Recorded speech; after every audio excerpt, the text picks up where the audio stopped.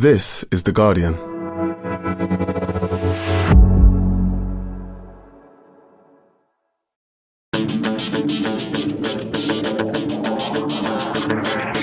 Hello and welcome to The Guardian Football Weekly. England hammer North Macedonia, and let's take a beat before saying it's only North Macedonia, because it is a contractual obligation of all broadcasters to tell you that North Macedonia are no mugs. England were brilliant, that fourth goal. Trent Alexander-Arnold to Saka and then smashed into the top corner. A couple more for Kane. Nedum's here. Perhaps he'll tell us what he really thinks about him. Also, Ireland finally break down Gibraltar. Northern Ireland lose at home to Kazakhstan. In news we weren't expecting, Gary O'Neill gets sacked by Bournemouth. Very harsh or smart, brutal ruthlessness. In more news we weren't expecting, Darren Moore leaves Sheffield Wednesday. There's the complex bit about Chelsea offloading 4 players to the Saudi League. Do all that plus your questions, and that's today's Guardian Football Weekly.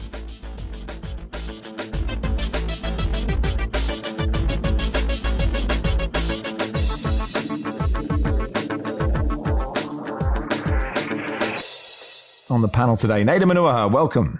Hello, sir. Hello, Robyn Cowen. Good morning, Max. And live from Samsun in Turkey, hello, Ben Fisher. Hi, Max. Let's start then with England 7, North Macedonia 0. Alex says, will you please spend a couple of minutes talking about how good England are before you move on to North Macedonia? We will do that. Saka hat-trick, a brilliant performance, 12 points from 4 games in their group, 15 goals for, conceded 1. Can we start, Robyn, with that Saka goal? Trent over the top, Saka chests it and smashes it into the top corner. You and I on the WhatsApp group, we did let out involuntary noises on the WhatsApp group. That's taking it a step too far, but we both announced that we did just sort of, I sat up straight. Yeah, I did the, my husband wasn't really paying attention. He was on his Switch, so that made him at least look at that goal for a couple of seconds. It was just glorious, and just the way he hit it so hard. It was just so satisfying, the way it curled away from the goalkeeper. I mean, you could probably point a few fingers about the defending, it kind of bounced, didn't it, nicely, trapped it, and then, and it's just, he clearly is just such a popular player. I don't think, he's like a sort of proper national treasure, isn't he? But like, sort of, there are certain people who I haven't met anyone who has a bad word to say against.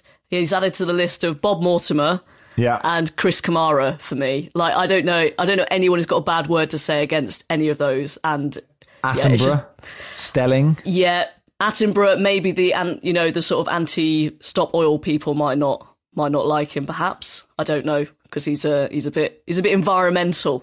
So we're getting into that now. But anyway. But wouldn't they be pro that? I mean, wouldn't just sort of all like I mean, the David people who Attenborough don't like the stop oil people wouldn't like okay, him. Right, I get it, right. Sort of just, people who just eat petrol are anti-Attenborough. No, good point.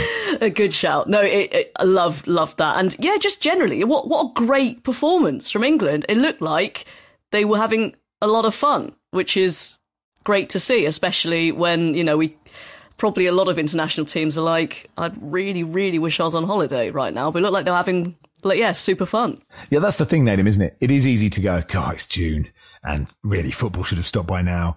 And I'm sure some of the players might feel that, but you didn't get that sense. And we've all seen qualifiers that are really boring. And this was actually a scintillating performance. Yeah, it certainly was. I think was the first goal scored after 30 minutes. So for that first section, you can see what North Macedonia were trying to do. And, in fairness, they were doing it quite well. They were defensively solid, didn't really offer that much in attack. But you can see they were going to try and make it difficult for England. But I'm going to lay all my cards out on the table here. I love watching England. I love watching this England team. I love the players within it. And recently I was reading Michael Richards' book, and I know there's no free ads, but shout out to Michael Richards for his book. And he's talking about when he was playing for England in 2008, 2009, how the different sections within their group, like this is the Liverpool section, this is the Chelsea section, this is the United section. Obviously there was no City section back then, apart from just being around the back or something. But like with this group of players, you see Harry Kane celebrating with Saka. That's like Arsenal Spurs. You see in City United all celebrating together, and it feels like it's a proper group the way that it kind of needs to be and should be. And you can see they enjoy playing with each other. And they're so good as well. It's fun. I've heard some people say you need to be more attacking, this, that, and the other, and have their complaints. To be honest, I think those people are just miserable. Like, I enjoy watching this team. They're so dynamic, especially up top, that I really love watching them. And even like the idea of being more attacking. They started the game with Rice Henderson and a right back in midfield. Like, usually someone will get sacked for that usually, but then instead it's like, oh, the masterstroke, it's so good, it's so clever, it's so this, it's so that. So yeah, I'm very much biased. I enjoy watching this England side more than anyone that I've seen in any years gone by. And I hope they win something next summer so that some people can just shut up for another 4 years. But that's my take anyway, Max. And I wholeheartedly agree with you. Their starting 11 had a combined 590 senior appearances for the country, second most by an England starting 11 in any international, which is weird, Robyn, because they seem really young to me. Well, it's a good thing, isn't it? Because so clearly, yeah, they are young, but they've got that many caps. You know, you've got the likes of, obviously Kane, who's still, I guess he's starting to kind of... No, he's not young now, is he? He's not young, but he's he's still like, absolutely at it. But they're all racking them up. Got Kyle Walker, who still doesn't look like he's slowing down at all. And yeah, I think that stat made it look like, and it kind of, it manifests itself on the field. They just looked so confident, professional, and knew exactly what they were doing. All of them, and so confident. And I think what Nedum was saying there, it shouldn't be underestimated. We must think back to pre-Southgate and the atmosphere, the toxicity around this England team. What he has done is incredible, absolutely incredible. They are likeable. No one really liked them before that. And then they like each other. I just think that shouldn't be underestimated. I think you're right. Barry isn't here to say, wait until the quarterfinals of the Euros or whatever. And we will have to get to that point. And the point is, if you're one of those people that Nedum wants to shut up, you're in a much easier position, right? It's unlikely you'll win an international tournament. It's hard. There are other teams that do it. But while, there isn't anyone there to say, unless Ben, you want to come in and say, this is nothing. They are mugs, North Macedonia. Then there is this positivity is great, and I find that cliques thing. It sounds so embarrassing. I just sort of never really quite believed that it would really be, it's Man United at one table and Liverpool at another, because it just seems ludicrous that adults would be like, oh, this is how we're going to do this then. All right, you'll be closer friends with some people than others in any squad or in any workplace. But was it really that real, Nedum? Yeah, if Mike is going to put pen to paper on it, or rather, obviously Mike, you can't write, but if it was to come out in a book, then let's say it's real. And I'd heard about that in the past.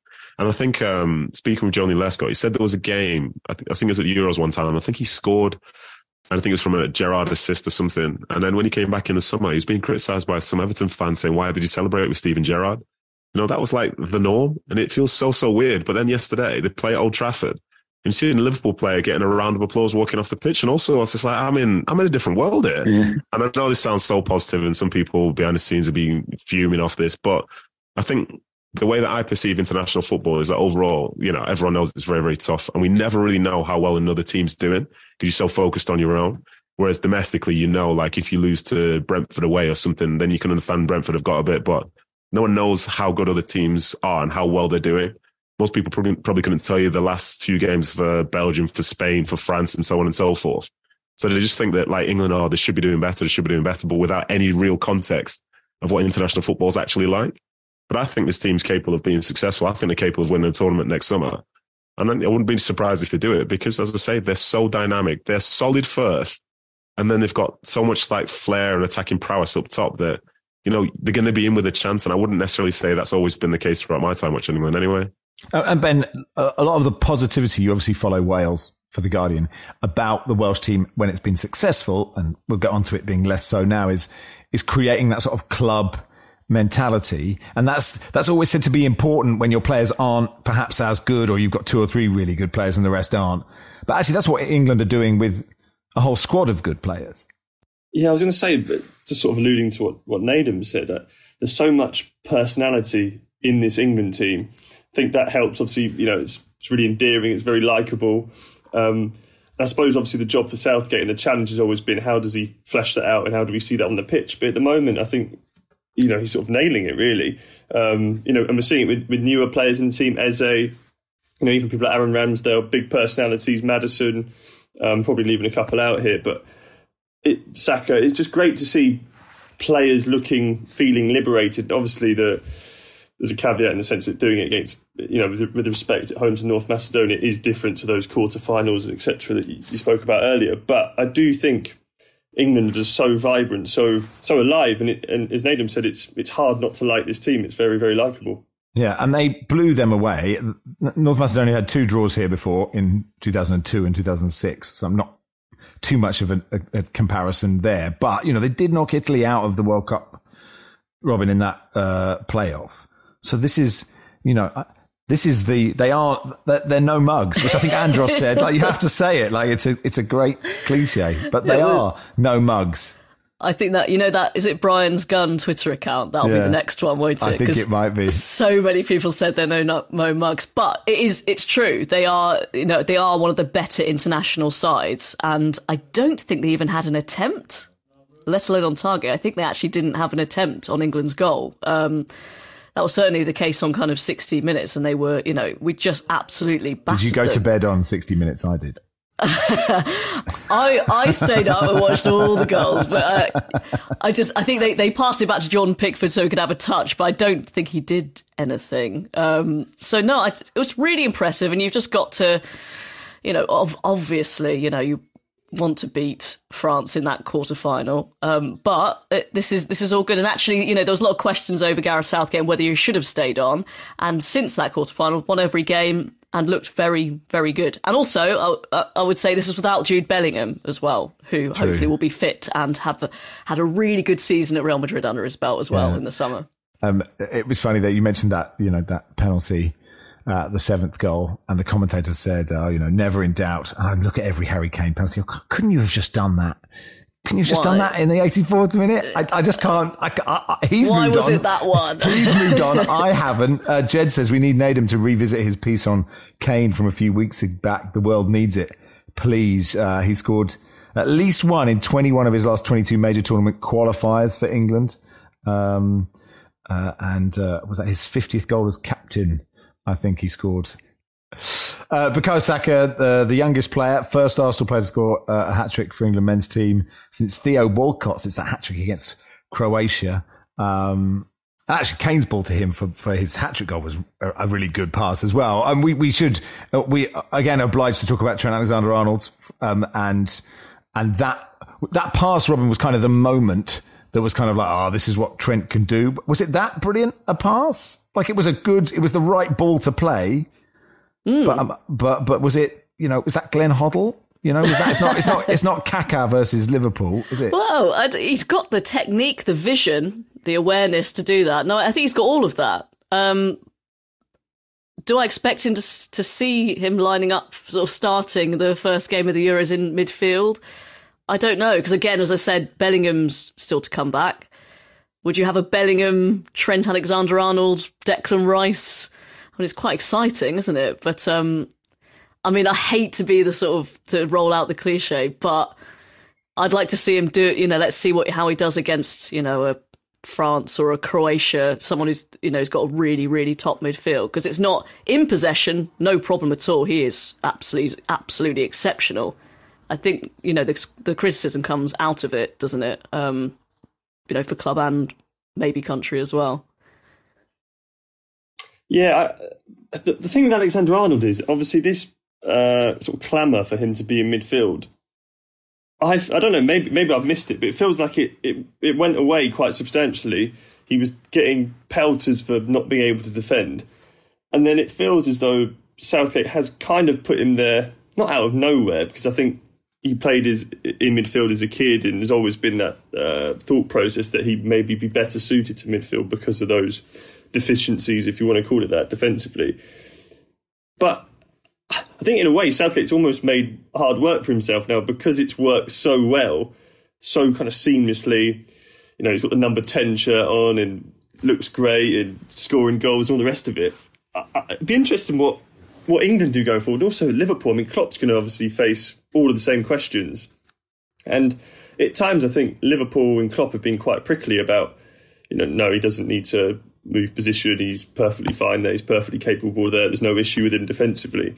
So I think actually him going into midfield, and let's face it, it is a different position, it won't cause problems, but I think it's going to give them a headache they could probably just do without, because I think Klopp would have probably just left him where he was. Pop John Stones in there as well, and then, even more headaches.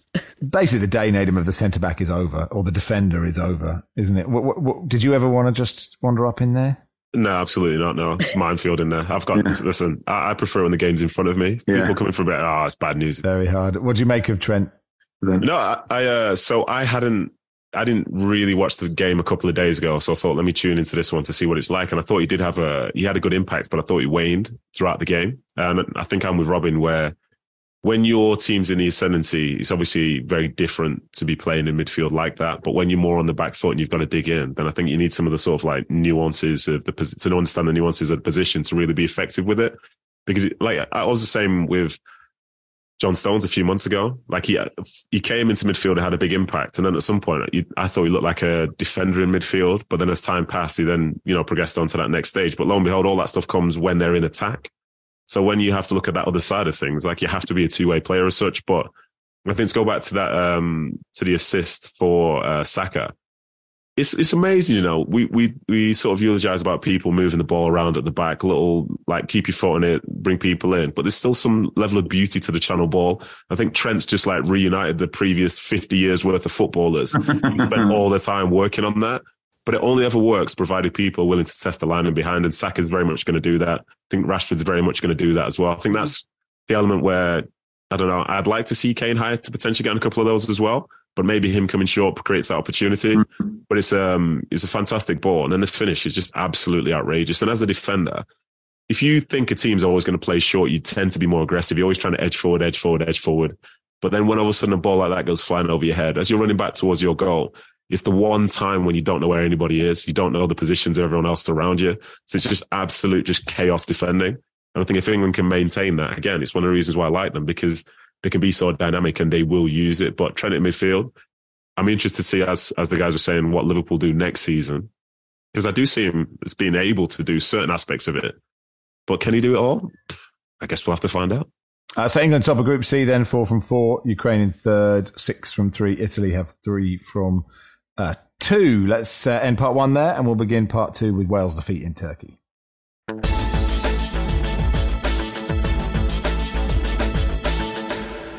Welcome to part 2 of the Guardian Football Weekly. So Turkey 2, Wales 0, Ben. It was one of those games where all these things kept happening and you thought, well, so Joe Morrell sent off 41 minutes. It was sort of an orange, could have been yellow, could have been red.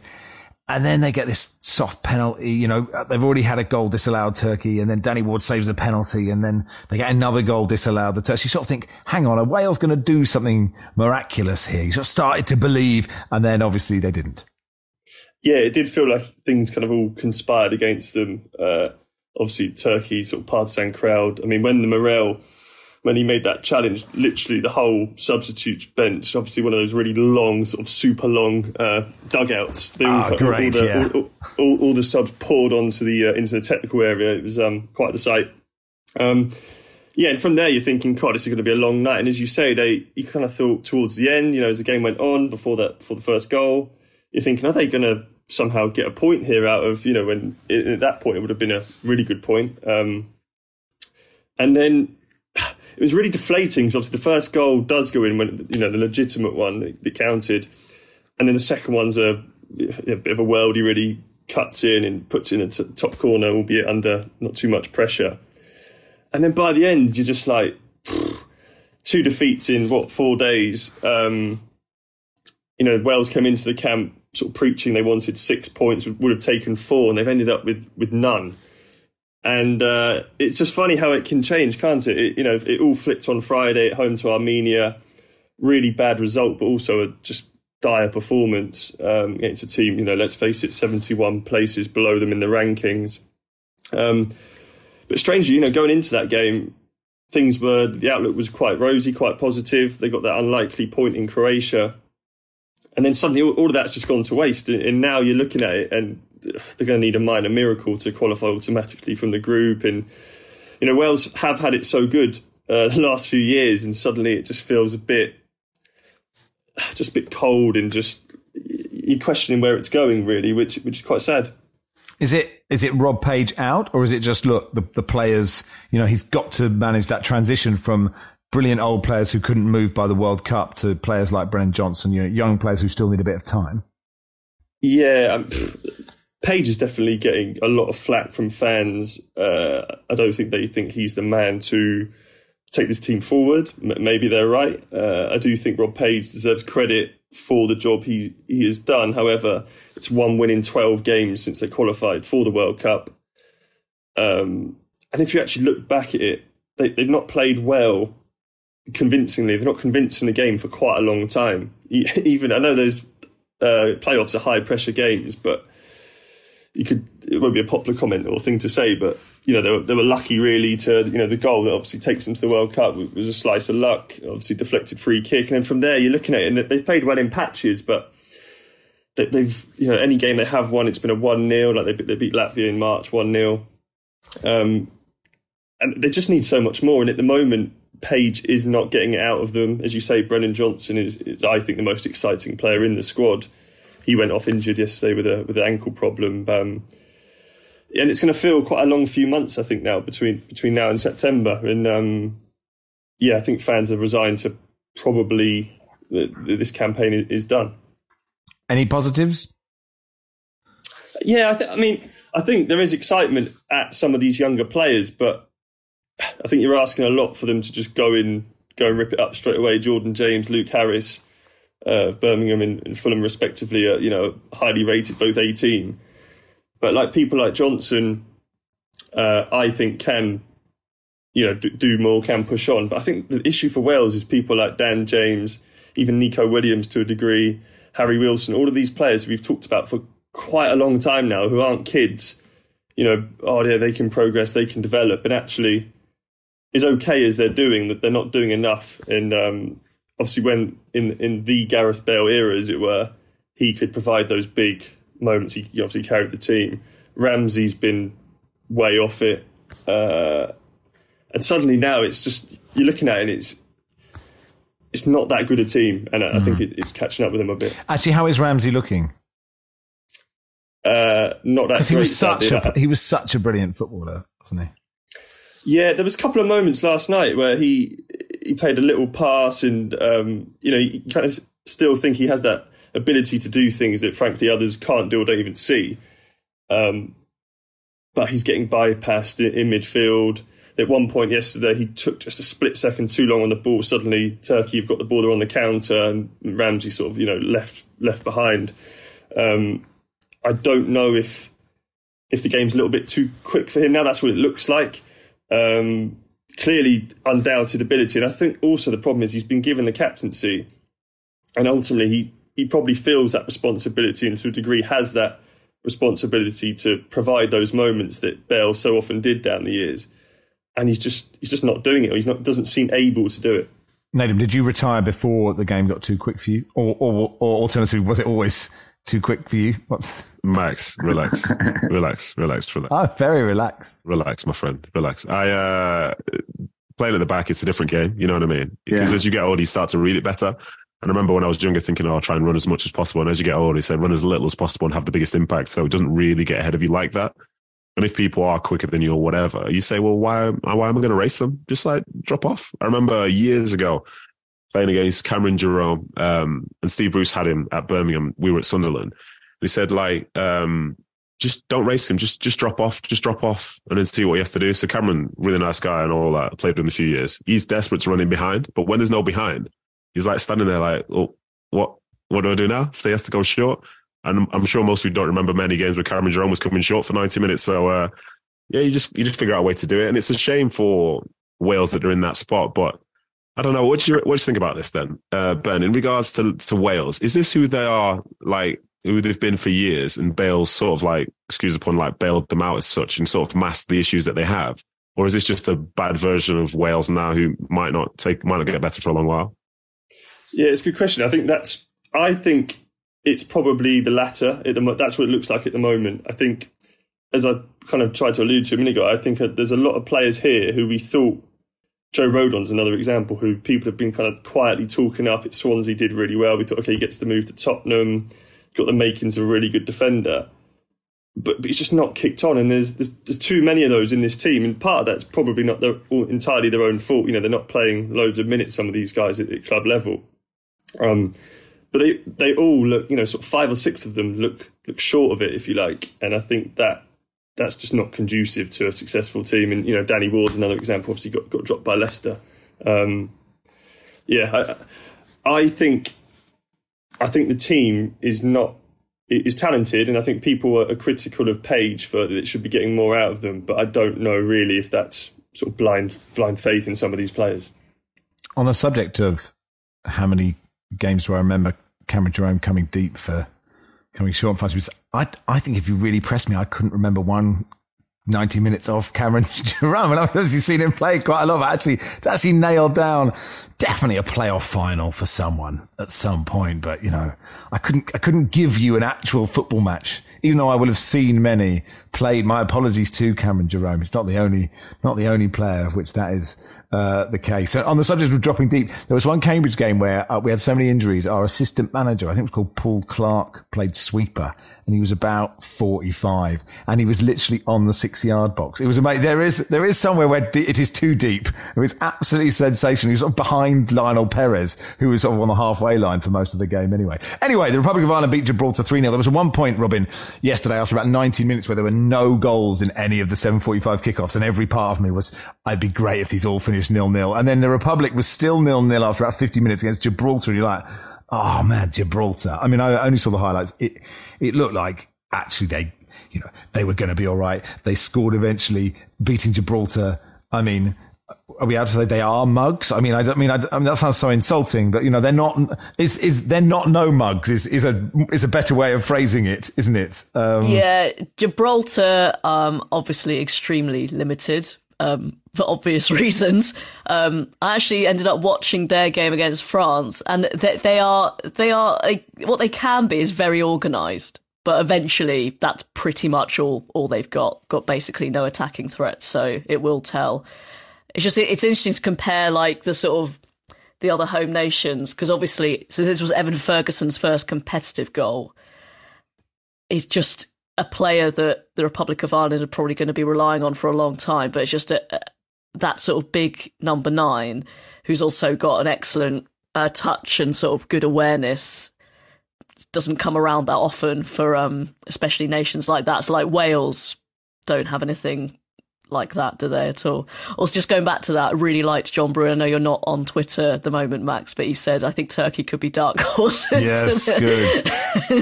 He also made a good line yesterday about, he'd be really good on Soccer Aid, which made me start thinking about Aaron Ramsey at that sort of pace of the game and absolutely nail. I think that'd be really sad to see him at Soccer Aid. Even Nedum's giving me a face there. That's too hard. That is tough. Gibraltar 201 in the FIFA rankings, tied with Somalia. So look, it doesn't mean a whole lot, but a win's a win. It's their first win of the campaign. Meanwhile, Northern Ireland got beaten by Kazakhstan. Did anyone see the Kazakhstan goal? That was great, wasn't it? Yes, Nedum. Amat Aimbetov. I don't know a lot about him, but a kind of goal where he ran past every Northern Irish defender without actually running past any of them. Yeah, of course. You know me, Max. I sort of link with those type of goals. After my one against Chelsea, I don't know if I've spoken about it before. No, I've done that before. Yeah, but you actually took it past. I think yours required more technical skill, I think. No, I didn't, Max. He didn't. Trust me, he did it from further out as well. And his was it the 88th minute or something like that to win the game? It's, you can look at it from two perspectives. It's a great winner, but like one of the worst goals you can concede when you've got that many bodies around someone. If you're playing at home as Northern Ireland, needing a win as well. But fair play to him. He stepped up, and yeah, that's a tough loss again for Northern Ireland, I'd say. But this is where football goes, isn't it, Max? Yeah. This was Son against Burnley came to mind as well. Like, you admire it, but you also think, someone take him out, for God's sake. Yeah. Where he picked the ball up. Yeah, if you go, this guy is going to score. You're like, well, there's no way he is going to score that goal. Anyway, Northern Ireland, second bottom of that group. Kazakhstan joint top, actually.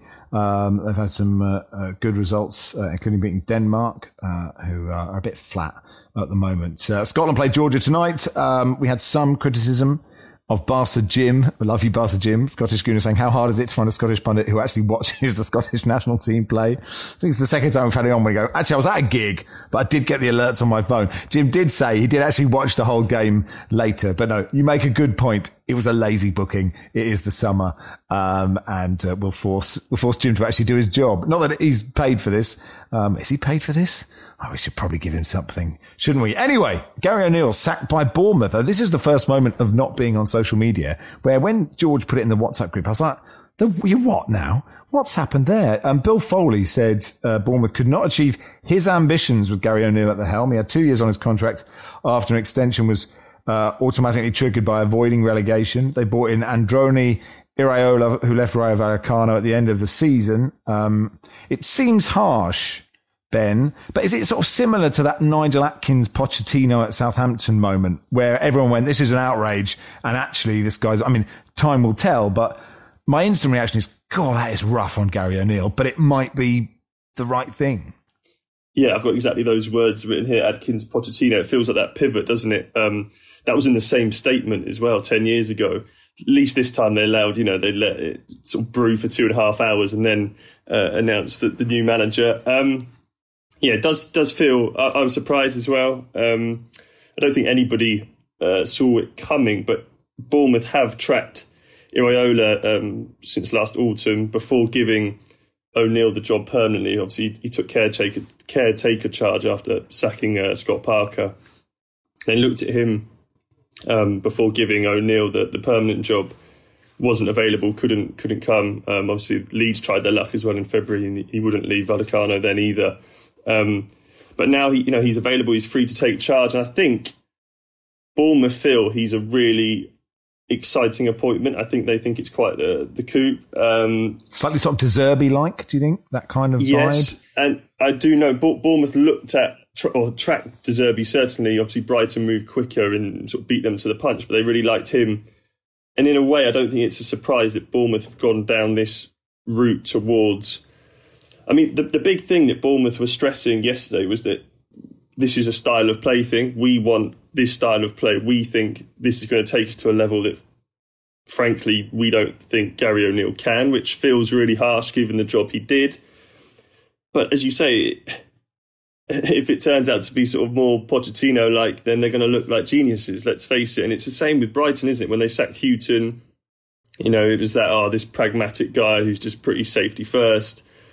Graham Potter comes in and does brilliantly. And then obviously since then, De Zerbi's even sort of removed that ceiling that we probably thought was at Brighton again and kicked Brighton on. So I think it's exciting for Bournemouth. I think the point we should make as well is that the fans are not in sort of pieces that Gary O'Neill has left, which may surprise a few people, but I think they maybe felt his work was done and they're definitely excited by this appointment. But it does feel quite ballsy, but I think in a way you have to credit Bournemouth as well for making this call. I think it would be easy to just sort of plough into next season, but if deep down this is what they're thinking, Bill Foley we know is an ambitious owner.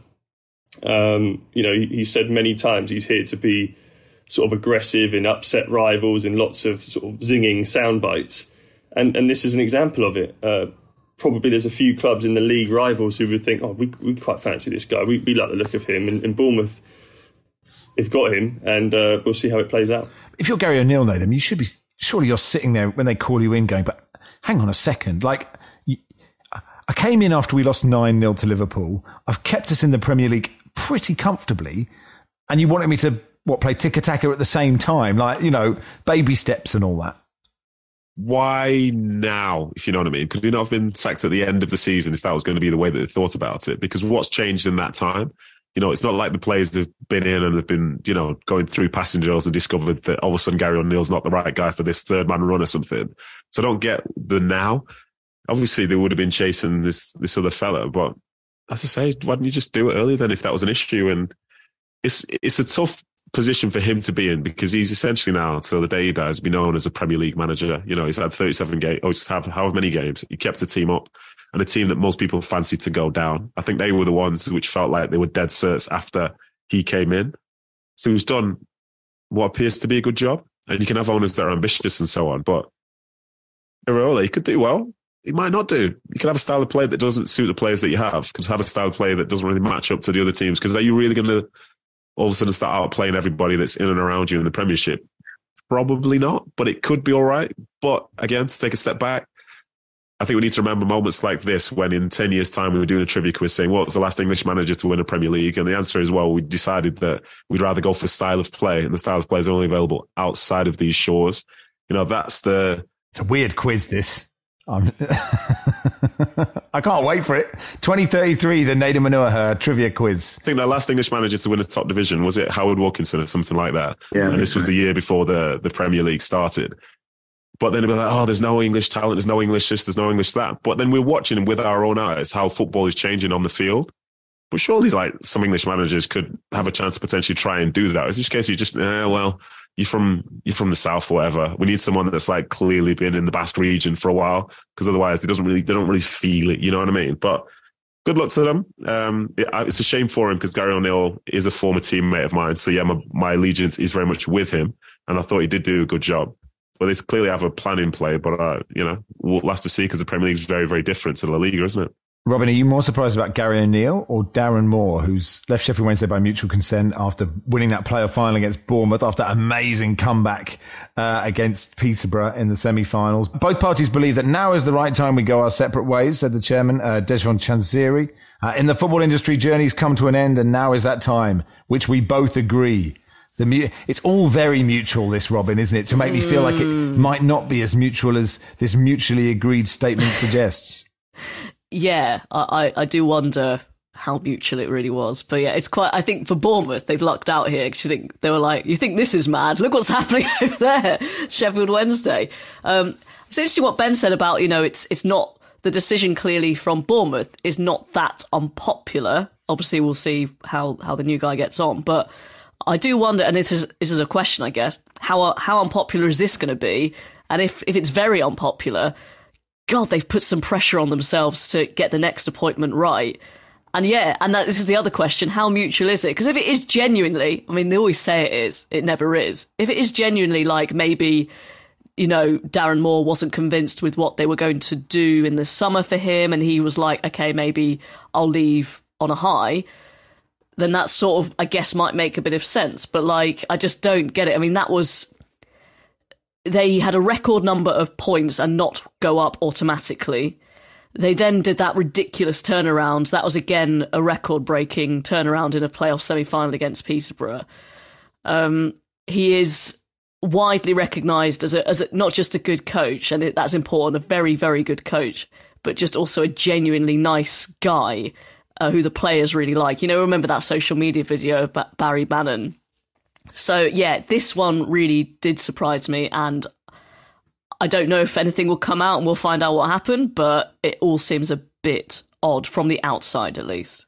I was just going to say, I was there when at the playoff final when Sheffield Wednesday obviously made it up, got up very, very late on. I'm not, don't get me wrong, I didn't see this coming, but I'm not entirely surprised given some of the noises Darren Moore was making, in the aftermath of that victory. Had this sort of marathon press conference when he was being asked sort of very tedious questions about Lee Gregory and, just very boring things. But David Downs, his head of recruitment, is left for Blackpool in the last couple of weeks. Darren Moore was obviously inevitably asked questions after winning that playoff final about, how do we attack the Championship? How do we make sure we're in a better place, blah, blah. And I think he knew they needed big changes, lots of investment, reassurance of certain things, players out of contract. And I don't think, even at that point, I think he probably knew what was coming down the track. I think that club, as well, is a little bit fractured still. They almost got rid of Darren Moore in the build-up, in the weeks before that playoff final. Obviously, it was a poor run. I don't think it'd be the worst thing. They were unconvincing. I know it was a great comeback, but they were unconvincing on numerous occasions towards the end of that season, last season. I don't think it's been the most happiest of marriages for a little while, so I don't think it's the biggest surprise, actually. Just two things, Max, then. I need to get ahead of this because I can see myself getting the ats already on social media. I wasn't saying Gary O'Neill was going to win the Premier League next season, just so we're clear. All right. But that's a sort of hypothetical trivia quiz, which is much harder, isn't it? Anyone that's listened to this point here, please delete that tweet you're about to left. Yeah. But the other side, the managers losing their jobs to in the last couple of days, especially the Darren Moore one, their pre-season will start next week. Surely a manager, and in that time, he's made decisions about players who are going to stay, players who are going to have extensions and so on and so forth. Why would you give somebody the keys to essentially this near future, but then the next person that comes in all of a sudden had no say in terms of who left? Because you never know. You never know who you like, who you don't like, where you want your pre-season to be, how you want it to look, and so on. But these things don't just happen overnight. Don't just gather the night before and say, right, this is what we're going to do in pre-season for the next 6 weeks. It's why now? Fortunately, I genuinely do not get it. And there might have been issues, but he would have been the guy that's planning pre-season from before the season even finished last year. If we go up, we'll do this. If we stay where we are, we'll do that. And then, literally 7 days or whatever before they're back in, bang, we'll just start fresh again. I really don't understand that. Before we end part two, Ben, you wanted to pay tribute to the Guardian journalist Jeremy Alexander, who passed away at the age of 81, had been at the paper for 57 years. Yeah, just very quickly, people on the desk in our place would have known him a lot longer than myself, but just an amazing guy, very encouraging to myself and lots of us. Brilliant writer, very sort of meticulous sub. I dug out an email actually a few days ago that he'd sent me after I did a piece with Steve Evans, the Stevenage manager, and he just said, "Lovely piece, but just want to be sure that he were in Rutland, Jeremy." And I replied and said, "Yeah, it was in Rutland, Jeremy." He said, "It was just that neither Stevenage nor Stamford is in Rutland, so worth a check." And I just thought that sort of epitomised him really. That sort of just encapsulated all sides for him. Just a great guy, and will be terribly missed by everybody at our place. Yeah, we send his best wishes just there. I just see that sort of attention to detail, and we can't even get a Scotsman who's seen Scotland play. So that's what Football Weekly need. But our best wishes, of course, to the family and friends of Jeremy Alexander, who's passed away at the age of 81. We'll be back in a sec.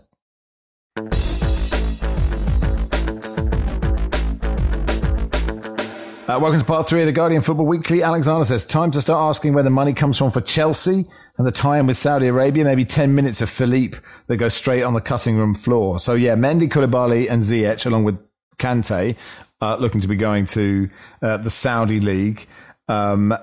Al Nasser for Hakim Ziyech, Al Hilal for Koulibaly, Al Ali for Mendy, Al Ittihad for Kante. It'll be interesting as time goes by that we actually sort of know who these sides are and a bit more about them. Those 4 Saudi clubs are now owned by the Public Investment Fund, obviously own Newcastle United and own Golf now. The Public Investment Fund, according to CBS Soccer, reportedly have billions of pounds of assets managed by Clear Lake Capital, who are the majority shareholders at Stamford Bridge. Todd Boehly was apparently in Saudi Arabia earlier this month, greasing the wheels that brought salvation in a summer that had potential disaster for Chelsea. They just need to offload a lot of players.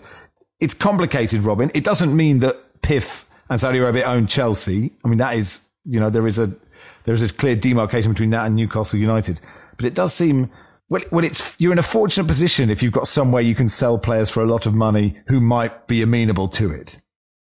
It just seems very murky. And yeah, someone pointed out, this is they're being bailed out for bad decision making and the potential sort of sanctions from FFP, and they've just managed that Saudi Arabia, because they're offering so much money, they're going to be able to balance the books. And it just seems a bit, I mean, there's a lot going into this. I don't want to get in trouble, but it kind of, it's all, this just doesn't sit right.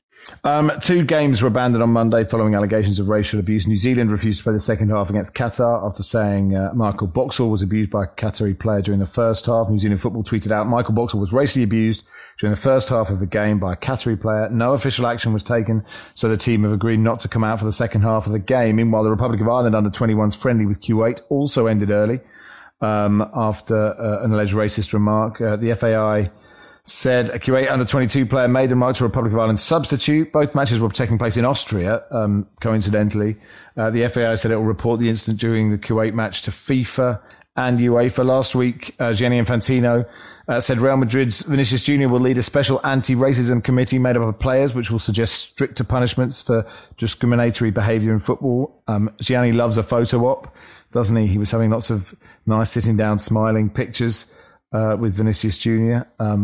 We await any meaningful change with skepticism, I would say. And I don't know if, is obviously Vinicius Jr. and Johnny Lew was saying, actually what he's done and, could be the most important player of the year for off the pitch reasons as well as being a brilliant footballer. But it shouldn't be incumbent on him to make these decisions or to be maybe he appreciates being asked what he thinks should happen. As a player, Nedum, and as a black guy, I'd ask you, what do you think? I think it depends on the player because some people are very scared to speak up because they know that from when you start, it never really ends because you'll become the representative that will speak on this issue going forward and represent thousands of people forever.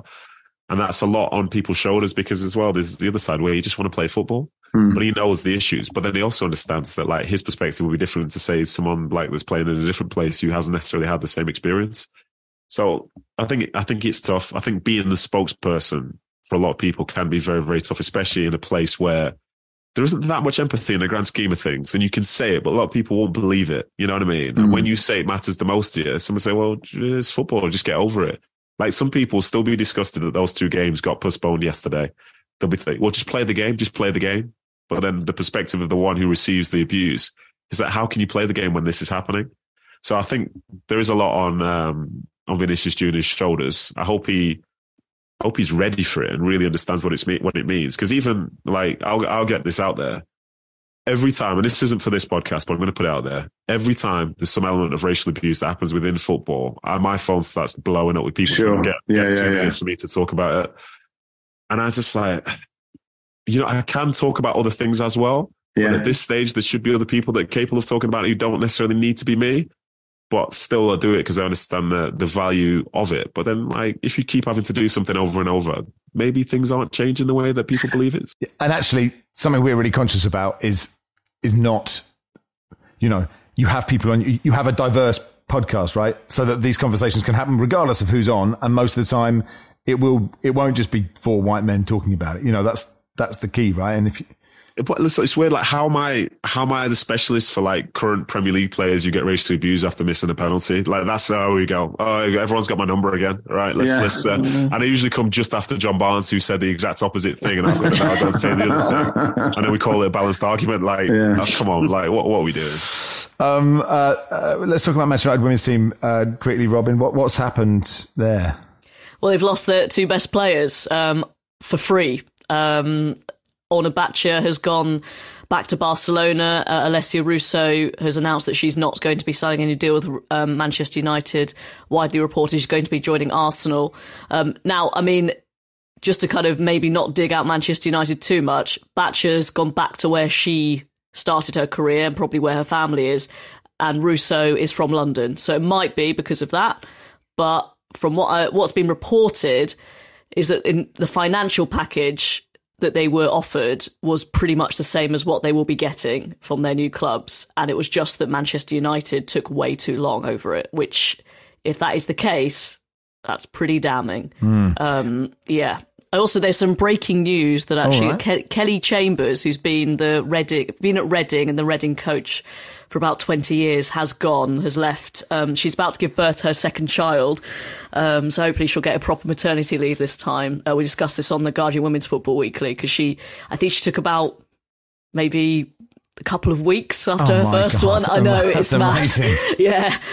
So she's left. They've just been relegated. And there's a couple of vacancies actually in the WSL. Spurs and West Ham are still looking for new head coaches, and she will be definitely top of the list once she is ready. But I know, Ben, I mean, Reading as a football club are in an absolute mess, aren't they? I've heard that 2 former Oxford United managers have turned down the chance to manage them. I think reportedly Chris Wilder and Carl Robinson. So that whole club, Reading, who are the men's team are in League One and the women's team were relegated as well to the Championship, and not in a good way at the moment. Yeah, that's a shambles, I think, really, isn't it, Robyn? It's and obviously the women have gone to part-time, haven't they? And it's obviously that's never a good thing. The Reading CEOs said about, cost cutting and stuff. It's it's all a mess. And unfortunately, I mean, they were in the Championship playoff final, 6 years ago? 1 game from the Premier League, and since then it's been quite the decline all round. Oh, look, that'll do for today. I appreciate your time as always. Thanks, Ben. Thank you. Safe flight home from Turkey. Cheers, Nedum. Cheers, Max. Thank you, Robyn. Thanks, Max. Football Weekly was produced by George Cooper. The executive producer is Max Sanderson. We've got a couple of specials, The Life and Times of Troy Townsend and Nicky Bandini, which were both fascinating conversations. We'll be out in the next couple of weeks, and we'll be back after that.